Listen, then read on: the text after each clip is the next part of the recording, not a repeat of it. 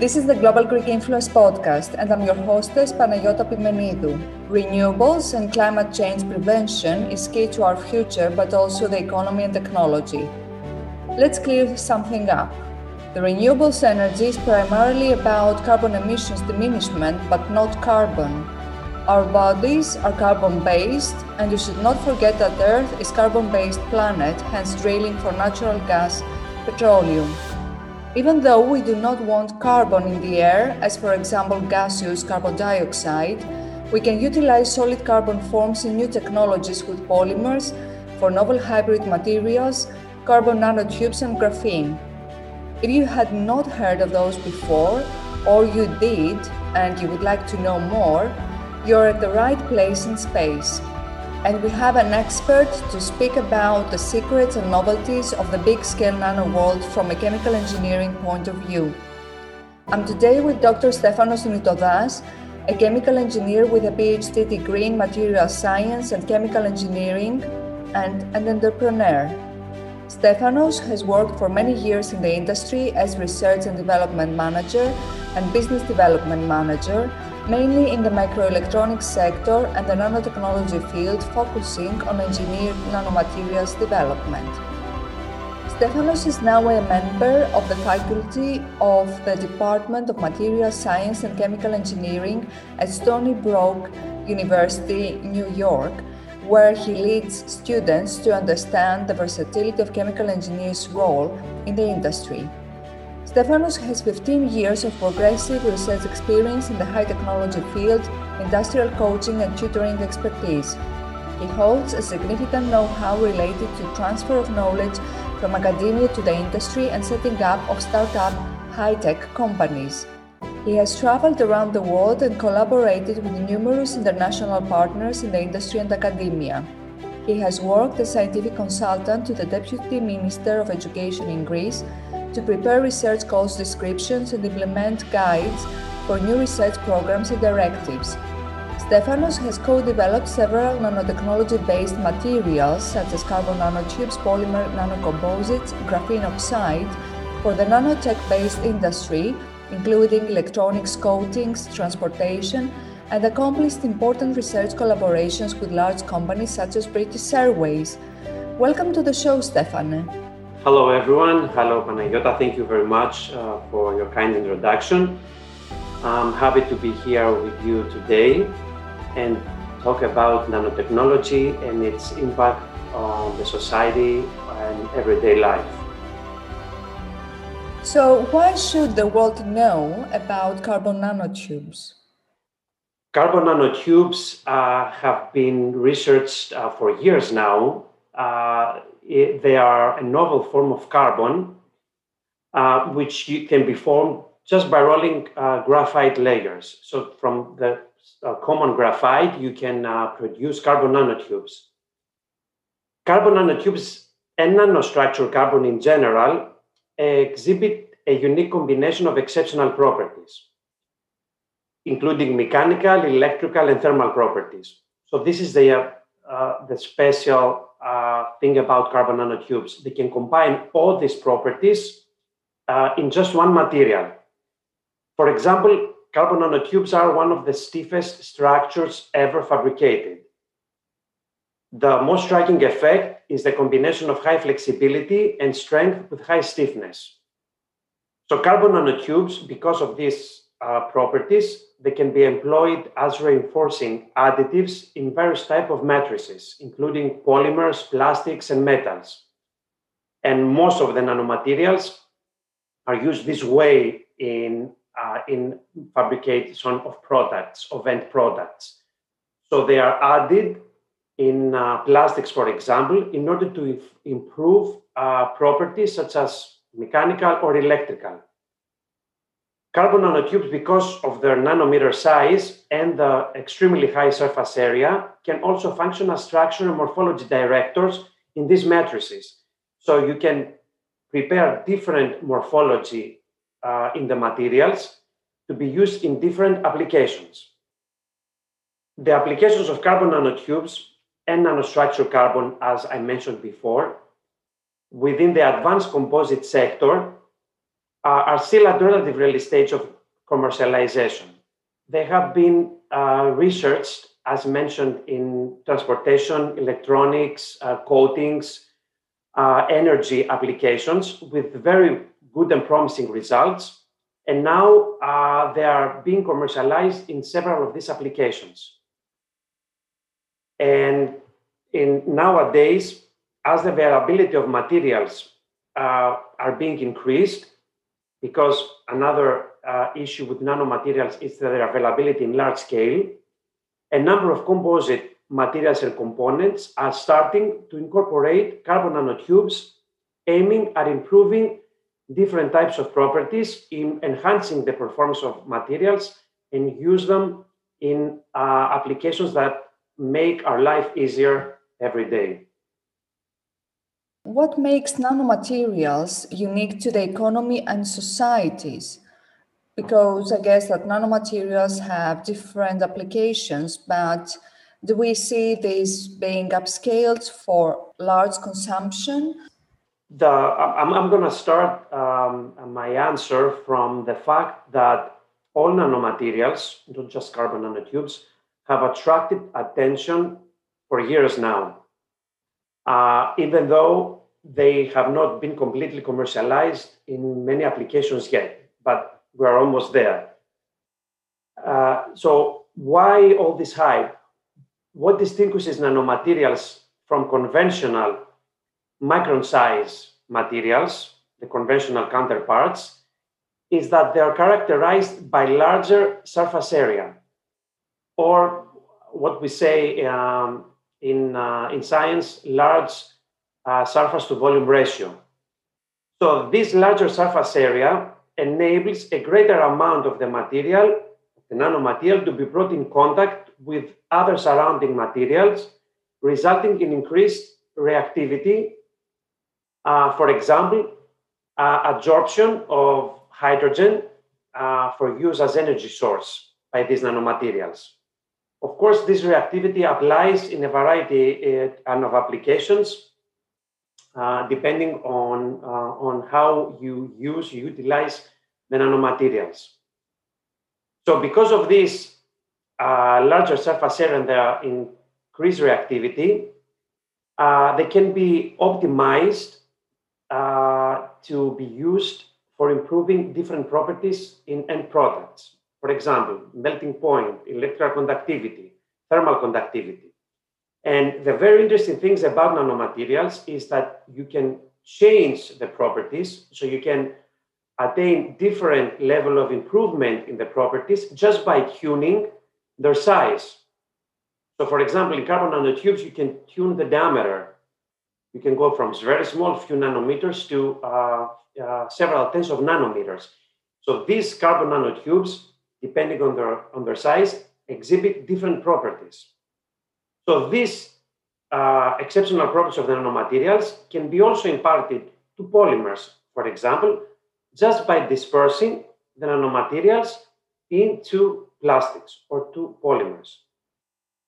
And this is the driving force for the use of the nanomaterials in a variety of applications, that you can change the properties of different materials by so many ways, properties that were not present before without the use of nanotechnology. So this is why nanomaterials are important for the economy and the society. So you can make very small electronic devices, you can just put in your pocket with very high speeds, electronic devices like cell phones or tablets, or you can even make lightweight, durable products, such as in cars and airplanes. And as you understand, by reducing significantly the weight of the vehicles, you can reduce the fuel consumption, and as a consequence, you reduce the carbon emissions that you mentioned before. It's very important to be able to have a cleaner atmosphere and use materials that are more environmentally friendly. 3D printing is a technology that is highly considered in producing small sizes parts, simply because the materials that are 3D printed might be having properties which are not normally attributed to and be transferable to a system. Now, I was thinking, having a little bit of understanding of 3D printing, if we talk about hybrid materials, like in the case of polymer and carbon hybrids or polymer and metal hybrids, what could be the challenges of 3D printing such materials? The field of 3D printing indeed has transformed the way many industries approach the fabrication of custom parts or prototypes. And the goal of 3D printing is not only to be used by the industry for fabricating products, also to be used at homes the way we had the printers all these years. Now we're going to have the 3D printers just to manufacture small parts that we want to have in our house. That's why the future of 3D printing and the 3D printing materials is promising. According to market analysis, it estimated the size of 3D printing materials estimated to total 12 billion in 2025. So the problem that we have to face with 3D printing is the challenge is that it should become an relatively inexpensive way of fabrication. So this is what we have to target nowadays, and this is the problem we have to tackle. And the reason for using hybrid materials is because when you started using polymers for 3D printing, just pure polymers, the mechanical or other properties of the 3D printed polymeric materials were inferior to those obtained by the traditional ways of making polymers, like injection molding, extrusion. So even though it was a relatively fast way to fabricate materials, it led to these inferior properties. So, and this is caused by anisotropy caused by the layer by layer approach of 3D printing. So as you print different layers, you can have anisotropy, so different properties across your material. So what we need to optimize and in these materials is self-adhesion and the cooling rate. So that's why we're using hybrid materials. So we incorporate additives in the polymers in order to be able to deal with the problem of reduced self-adhesion that the pure polymer has. So you can have uniform layering in your structures, and in this way, uniform properties. And not only you tackle the problem of the uniformity, you improve the properties of the 3D printed materials by adding nanomaterials, nanoparticles, such as carbon nanotubes, graphene oxide, or graphene, and some other metal nanoparticles that you already mentioned.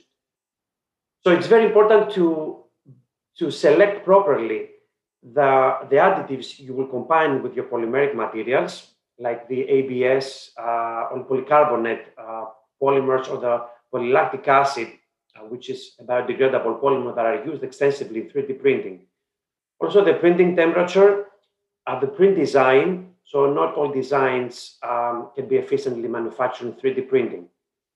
So when you're dealing with hybrid materials, what the main problem is to start with a hybrid material that is uniform, having a polymeric material with a nano additive dispersed efficiently in your matrix.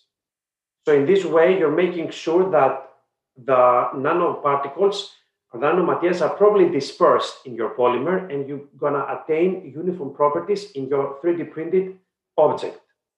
Of course, this has to do with processes prior to 3D printing, but it's very important to have knowledge of the nanomaterials you're using in order to efficiently incorporate them into the polymers when you create the hybrid material. But this is the future of the 3D printing, the hybrid materials, especially the polymer hybrids, in order to be able to obtain fast and easily materials with exceptional properties. And in this way, 3D printing will not only bring revolution to the industry and industrial products, and also to our everyday lives. I believe also that hybrid materials are going to have a very big place in the renewable technologies. So what could the future of nanotechnology be in the renewables ecosystem? I believe that nanotechnology is the future of renewable energy. So most of the most of the energy-related products in the future will rely on nanomaterials, on nanotechnology. There are already products, even in pilot scale, produced or being tested, being actually validated in the market using nanomaterials. For example, nanomaterials can capture sunlight in both the visible and near infrared spectrum by creating thin film solar layers of high efficiency. And this is very important in order to use efficiently the solar energy for creating energy. Producing high efficient materials with nanotechnology then is very important. Also, nanostructured metal oxides can be used in electrodes, creating charge when exposed to sound. So here we're using sound to create energy. So sound power can be employed in various novel applications, including cellular phones that can be charged even during conversations. So this is a very important application that will be further explored in the future. Another important application of nanoparticles in the renewables ecosystem is in supercapacitors. So carbon nano supercapacitors are capable of storing electric energy in their sponge-like pores, thus delivering energy faster and more efficiently than the traditional chemical-based batteries. And the most well-known application of nanomaterials in energy is in fuel cells, where their aim is to render the technology viable by substituting the expensive precious metal catalysts like platinum that are employed today in fuel cells. So you lower the cost of the fuel cells, and at the same time, you can make the fuel cell more efficient. And also, it's very important to know that the high surface area of nanomaterials make them ideal candidates for storing molecules like hydrogen that can act as energy source and power different devices for producing electricity. Entrepreneurship and intellectual property were the lowest in the hierarchy of competencies and importance, according to a 2017 EU survey of PhD holders. Society does not expose us to entrepreneurship, and education does not foster and nurture it. Based on your personal experience, why do engineers make promising entrepreneurs? That's a very interesting question. I'm happy that you asked this question. First of all, I would like to focus on the intellectual property issue that you mentioned, because I have dealt with this to a great extent when I was working in startups, setting up startups and technology-based startups. It's very important to know how to protect your knowledge through a patent, trademark. So this is the first thing that needs to be done before you become an entrepreneur. So you have to protect your idea. Engineers have such a background in their education, about dealing with intellectual property, IP issues, and, and especially related to industrial applications. So engineers can make promising entrepreneurs, first of all, just because they know how to start a company and create an enterprise. Another important aspect of engineering is that there is technical background that the engineers possess that enables them to promote properly the benefits of the product they commercialize. And actually the meaning of this is that by understanding the capability of the products, they know fast, and I'm insisting on fast because it's very important for a customer. So they know how to provide fast solutions to the customers. So when a customer asks you a question, they feel more confident if you know right at the moment when you receive the question how to reply to it. They don't feel confident if you keep saying, I'm going to wait to talk with my colleagues and give you an answer in a few days. So in this way, you build confidence with your customers. So the engineers have this capability. They're also trained to think logically and follow a methodology, a very good methodology, to uncover useful solutions to the problems that they face in the enterprise and also the problems that the customers face. And the engineers bring a skill set to an enterprise and especially a startup that has been developed over years of managing projects and solving complex projects. So it's an engineer should, of course, work for a few years just to understand how an enterprise can function. So building experience on managing projects and providing solutions to different types of problems helps in building up a company.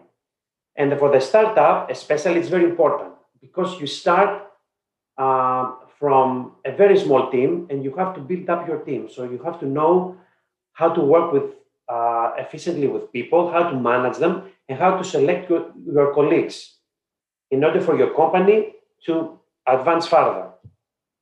And most importantly, an engineer, based on my personal experience, knows how to stay positive. And this also helps, as I mentioned before, to build customer trust. And an engineer will never stop learning new things that can be used in promoting his or her company further. And also these new things and new skills that can be acquired can be efficiently used in sales, business development, and marketing, which are very important aspects of an enterprise. Many people believe that in order to begin with a startup, you need significant funding. How could the synergy of research coming from an academic background meet with the economy to meaningfully promote startups? You're right about the fact that you need a significant fund in order to begin a startup. And a lot of consideration should be given to the small and medium enterprises, the startups. Basically, most of the startups are SMEs, because they are considered to be the economy's backbone in terms of employment and mostly in terms of innovation. So the innovation, the new ideas come from researchers in small companies. So there's so many excellent ideas that cannot advance further because of lack of funds. So based also from my own experience, you need to be able to secure funds either from a larger industrial partner that will have an interest in your technology, for example, in its product, in one of the applications that this company may have, or the SMEs, the startups look for funding from the government or from the state and from federal funds in general. I have to admit that a lot of efforts have been exerted by governments around the world to dedicate funds for that purposes, for the startups. And because they can understand that the majority of the promising research results that can lead to successful products stems from SMEs and startups. So it's very important that the financial support of small and medium enterprises comes from governments through grants or research funds in order to further enable the research-based capabilities of these small companies for developing novel products. So these small and medium enterprises can collaborate with an academic partner, for example, to develop novel products for a variety of important applications. In this way, you combine the research experience of the academic partner and also the innovation of the small companies, and most importantly, the grasp of the people working in the small companies for an application, for the needs of the society. So this combined can be a powerful tool in order for convincing governments and states to obtain grants for developing useful products. And as discussed previously, collaboration of SMEs with large companies is another pathway for the large companies to acquire new technical knowledge towards realization of products that they can easily promote, the large companies, through their existing sales network. So there are two pathways for the synergy of research with the economy to promote the startups, either through grants, either through strong collaborations with large companies, because the large companies already have strong sales network, and any product that is co-developed with a startup can be easily